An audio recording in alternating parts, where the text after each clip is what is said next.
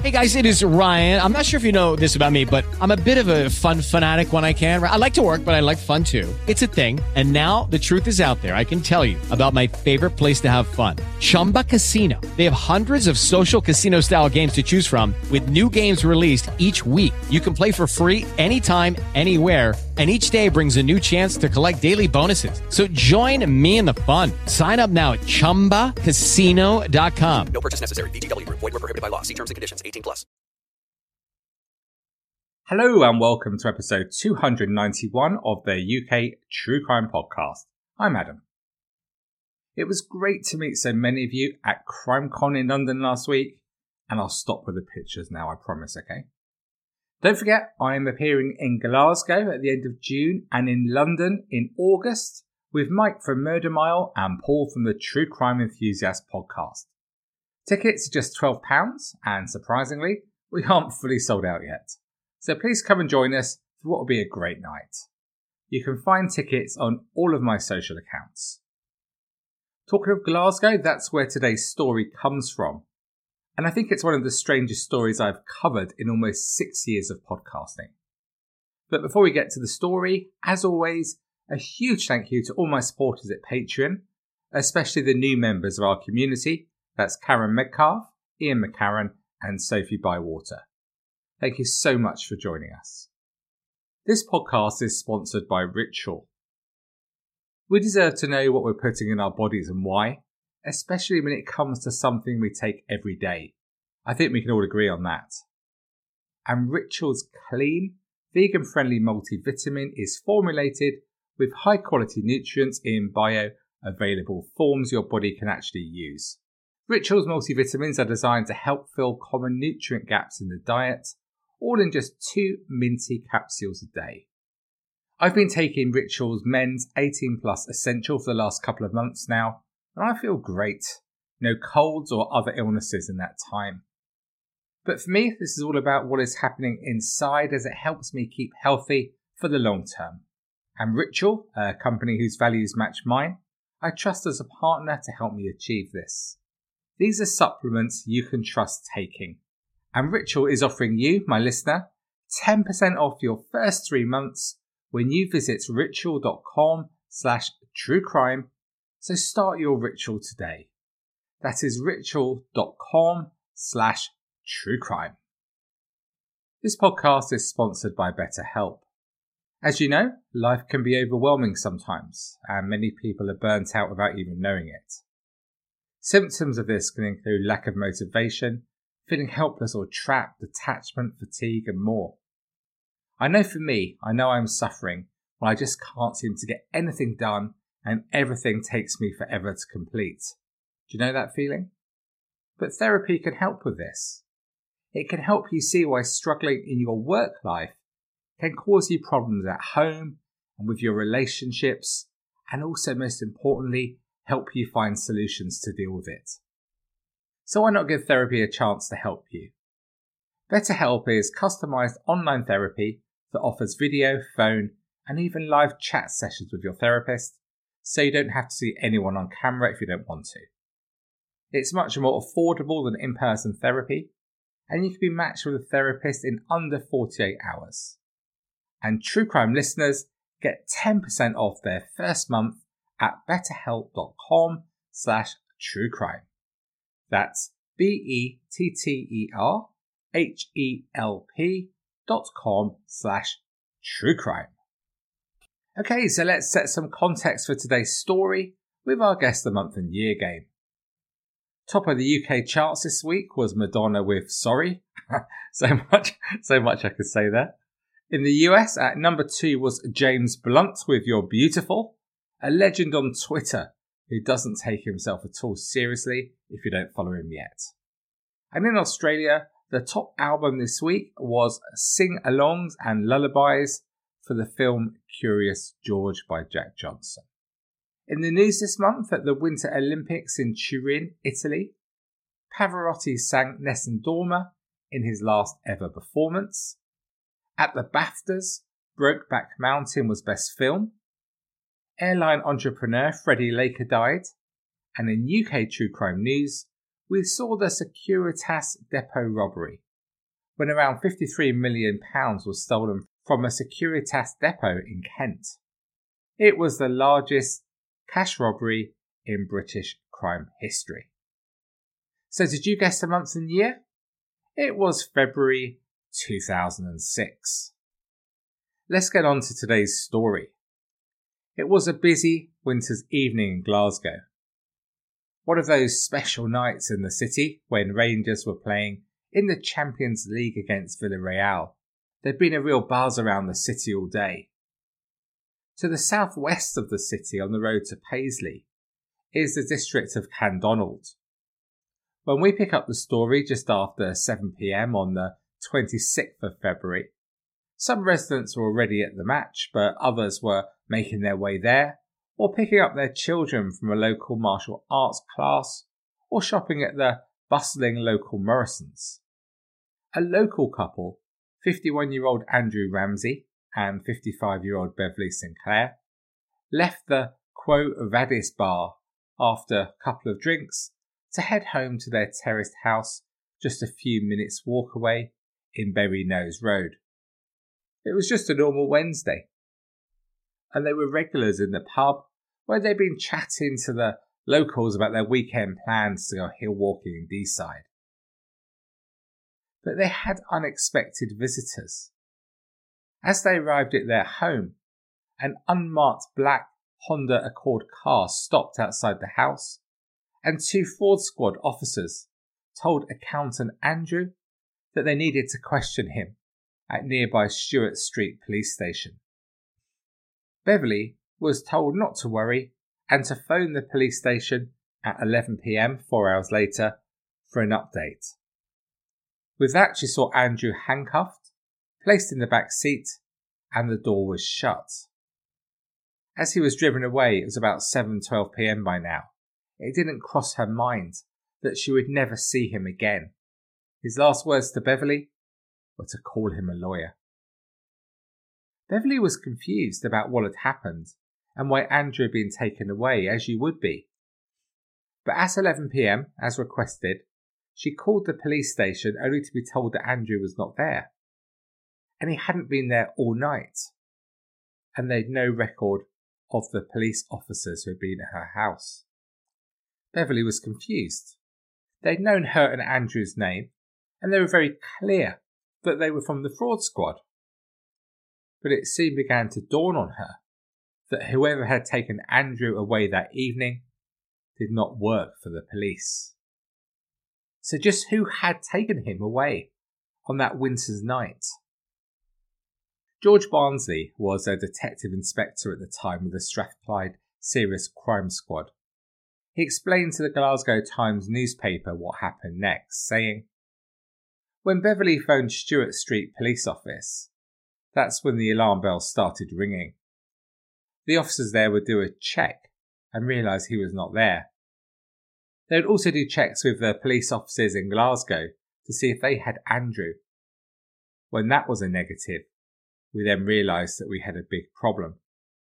Nobody had seen Andrew being taken except for Beverly, so clearly she was the person that detectives initially concentrated most of their efforts in talking to, along with house-to-house inquiries nearby.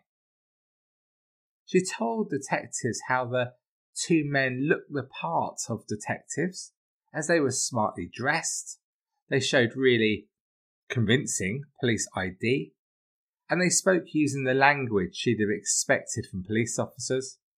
They also knew their names, and they were very polite but firm during the short exchange. George Barnsley believes that whoever had taken Andrew had probably been stalking the couple in the pub, so they were prepared to swoop when they arrived home. He added, they obviously knew where Andrew was and knew he was returning to that house with Beverly. Beverly did not immediately run in and phone the police, and so she was obviously convinced that this was genuine. To do what they did at that time and that location took a fair bit of bravado. There was also a good chance of them being caught had Beverly realised they were bogus police officers. As true crime fans, you will know that the early days of any investigation are crucial. But after 3 days, the investigation appeared to be going nowhere, with a really poor response from the public and no clear leads at all. This was surprising as I said at the very beginning, the area had been busy with supporters heading to watch the football and plenty of local activity. But nobody had seen anything. No one had seen the cars or anything to arouse suspicion. But someone must have seen something. So exactly a week later, the police arranged a sweep of the local area to speak to as many people as possible and to quiz them on events just a week previously. But nothing. And CCTV didn't produce any leads. The e-fits of the two suspects revealed nothing, and even a 15-second broadcast played to 50,000 football fans at Ibrox didn't provide the breakthrough that was desperately needed. And there was still no news from Andrew. George Barnsley said, "Nothing came of any of the appeals. The problem was that Beverly Sinclair was the only witness, so you don't have anything that corroborates or substantiates what she is saying. That was the main issue for the inquiry team from day one." Maybe a nationwide appeal would provide more information. The next month saw Andrew's sister Linda and her younger brother Stuart make a TV appeal for information. And in June, it was over to that most favourite programme of the true crime enthusiast, Crime Watch. But nothing came from either appeal, and a £5,000 Crime Stoppers reward produced nothing of any substance. Whereas Beverly hoped against hope that Andrew was still alive, detectives believed it was unlikely, and whoever had taken him had probably killed him by now. But while there was still no news, there was still some hope. Detectives began to look more into Andrew's life and background. If you Google his picture, he seems to fit the cliched image of the mild-mannered accountant. So just what was it in his background that could have led to him being abducted? Detectives certainly didn't think for a moment it was just a random abduction. Andrew lived with Beverly, a mother of two, in her house in Glasgow. At the time of the abduction, he was in the process of divorcing his wife Eleanor. They'd been married for 25 years and had two grown-up children, a boy and a girl. He was an accountant who was self-employed at the time, working for small businesses. After splitting from Eleanor back in 2004, Andrew moved to Belgium, where he worked for a Glasgow mobile phone company, Diginet. He lived in the towns of Welland and Hasselt, and also regularly travelled with his work to Holland, Saudi Arabia, Hong Kong and Dubai. While living in Belgium, he enjoyed a 10-month relationship with a former model and country and western singer. But by April 2005, the relationship had run its course, and he returned to Scotland and did no more work for Diginet. He cut all his ties with the organisation. He began a relationship with Beverly shortly afterwards. Beverly's policeman husband had died, and the two had known each other for many years, almost 10 years, through their shared love of walking the Scottish hills. At this early stage in the investigation, detectives focused on his alleged involvement in a 500 million VAT fraud. It transpired he'd been interviewed twice in the last 6 months by our friends at HM Revenue and Customs about his work for Glasgow mobile phone company Diginet. The fraud was what is known as a carousel fraud, if you've come across this before. It's where goods are continuously imported and exported, attracting multiple VAT rebates. A scheme that benefits from a very good accountant. In the days leading up to his abduction, he'd told close pals he feared for his life, saying, "I think I could be in trouble. I'm in too deep and know too much." Two of his best friends came forward to detectives to say that they believed he'd become caught up in money laundering for organised crime figures. Detectives headed over to Belgium for several days to speak to Andrew's ex-girlfriend and other friends that Andrew had made there. On this jolly, they also visited pubs he frequented and spoke to staff and customers. but they didn't find anything that appeared to be significant. Separate inquiries by the Belgian police also drew a blank. Andrew had also been involved in a number of other firms that had gone bust, including a sauna and massage parlour. A worrying moment there, but I checked. This business was near Glasgow Sheriff Court and not in the home of the sauna, Rochdale. Detective George Barnsley said, "At first we had no intelligence that Andrew Ramsey was involved in any criminality. It was only after we were contacted by HMRC that we realised that Andrew was not quite the person we thought he was. He'd obviously done something fairly significant to end up being abducted." Another early line of inquiry was that Andrew had faked his own disappearance, as it was the only way he could see to extricate himself from the situation he found himself in. And this was backed up, it seemed, by a couple of pieces of information. Just a few days before he disappeared, he tried to secure a £150,000 loan by attempting to remortgage Beverly's home without telling her. Andrew had also recently sent an email to his ex-girlfriend he lived with when he was in Belgium. It read, "I'm going abroad and won't be able to speak to you for a few months." George Barnsley said, "In this type of inquiry, you keep all your options open." Had Andrew Ramsey had enough and decided he was disappearing? Had he maybe realised there were people on his tail and it was time to make himself scarce?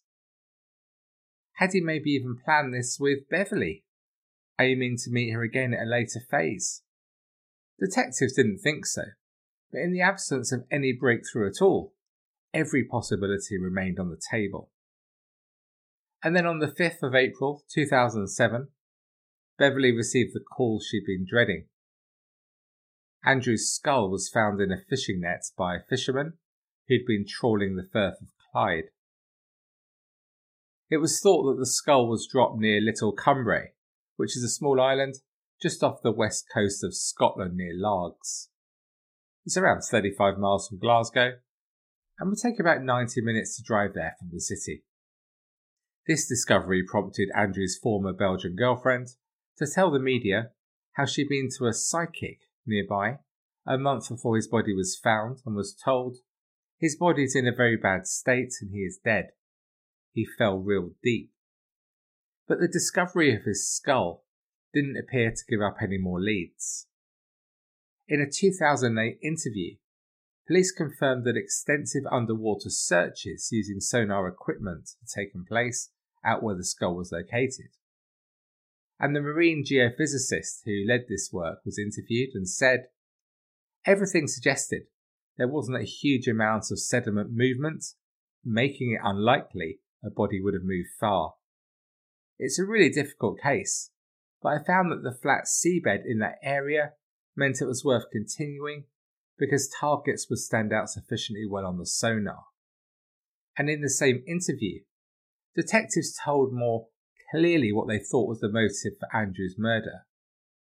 This was as a result of telling his kidnappers or their associates what he had discussed with police in relation to the fraud inquiry he had twice been questioned about. The lead investigator explained how Andrew could have been in a no-win situation with his abductors if he was questioned about his involvement in the carousel fraud investigation. He said, "There is nothing else contained in our investigation to suggest any other reason than the VAT investigation that somebody would have an issue with Andrew Ramsey. This kind of fraud is organised crime.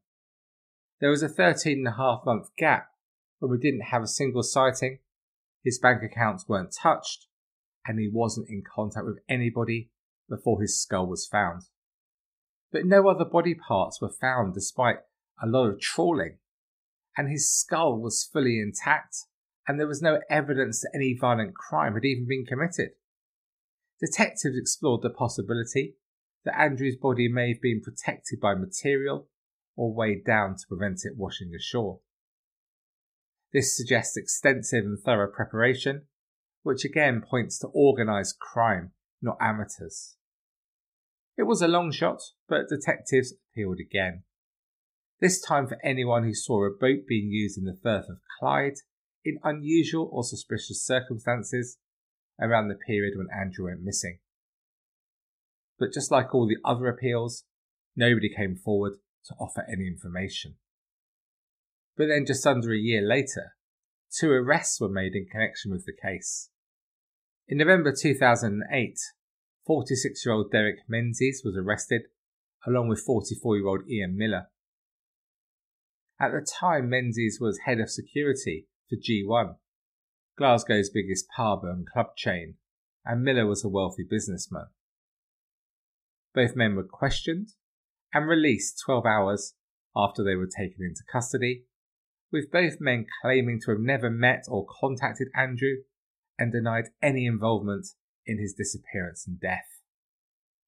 At about the same time, a £40,000 motorboat, believed to have been used in Andrew's disappearance, was seized from Kip Marina in Inverkip, Renfrewshire, and subjected to detailed forensic examinations.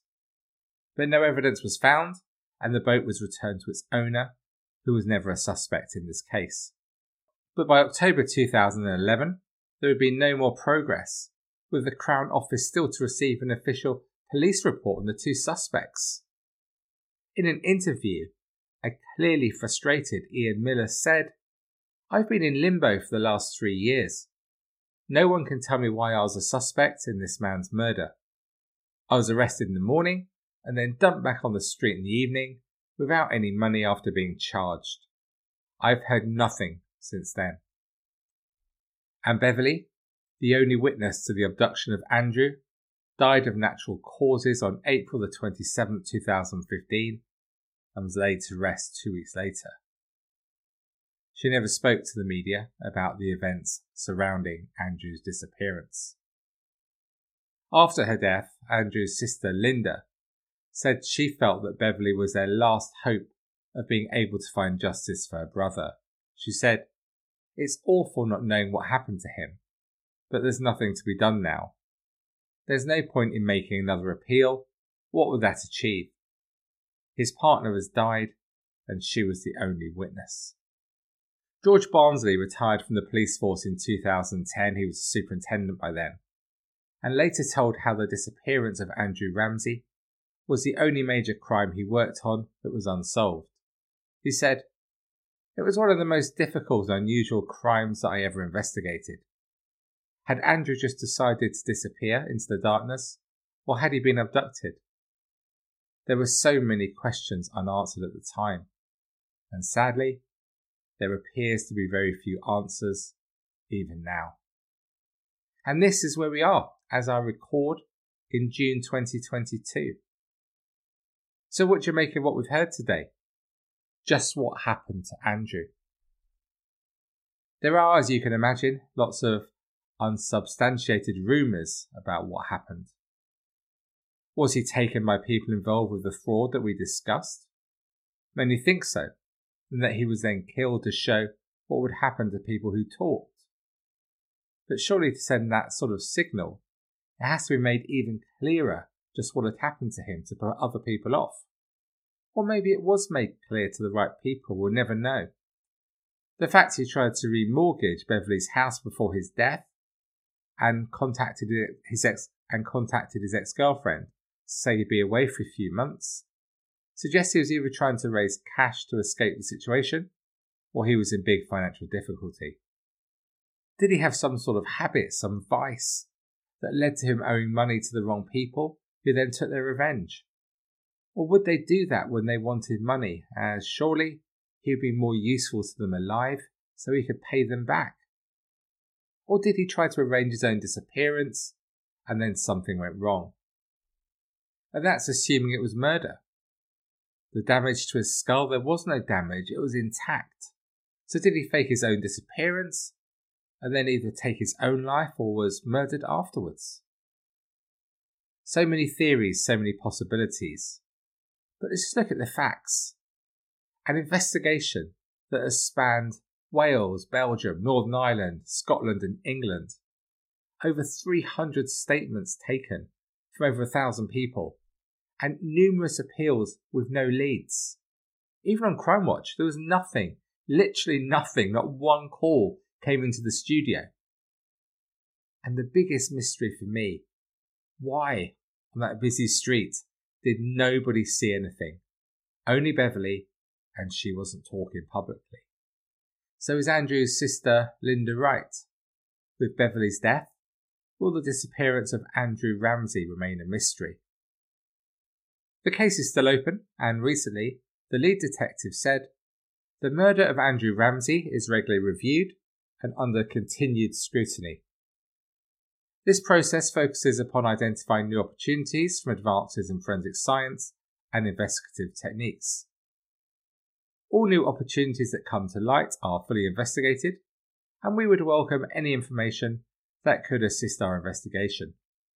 Details can be passed to Police Scotland on 101 or Crime Stoppers on 0800 555 111, where anonymity can be maintained." Thank you so much for taking the time to listen to this episode of the UK True Crime Podcast. To discuss this story or any other aspect of UK true crime, please head to the Facebook group where over 80,000 of us talk true crime 24/7. Just head to Facebook and search, you guessed it, UK True Crime. And to support the show, join my community at patreon.com/truecrime. It's the place to be for bonus episodes and other exclusive content, including the chance to bag a free signed copy of my book about serial killer Angus Sinclair if you join on an annual package from as little as £17 a year. Just head along to patreon.com/UKTrueCrime. And don't forget to buy the tickets to see me, Mike and Paul in Glasgow at the end of this month, or London in August, or both. So that's all for me for another week. Thank you again for taking the time to listen to this episode, and please join me again next Tuesday for another story from the UK's 37th most popular UK True Crime podcast. So until next week, despite all the others, trust me, I know, please do stay classy. Cheerio for now. Hello, it is Ryan, and we could all use an extra bright spot in our day, couldn't we? Just to make up for things like sitting in traffic, doing the dishes, counting your steps, all the mundane stuff. That is why I'm such a big fan of Chumba Casino. Chumba Casino has all your favorite social casino-style games that you can play for free anytime, anywhere with daily bonuses. That should brighten your day a little. Actually, a lot. So sign up now at ChumbaCasino.com. That's ChumbaCasino.com. No purchase necessary. VGW Group. Void where prohibited by law. See terms and conditions. 18+.